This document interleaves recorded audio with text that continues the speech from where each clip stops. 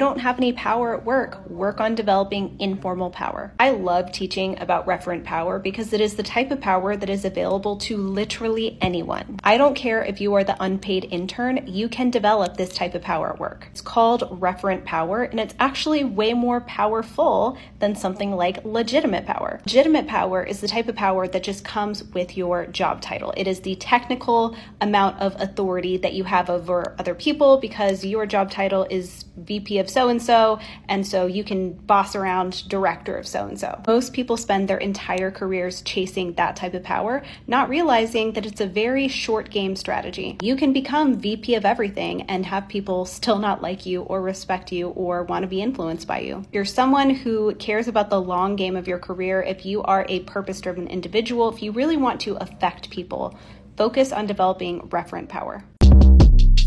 Shortcast Club.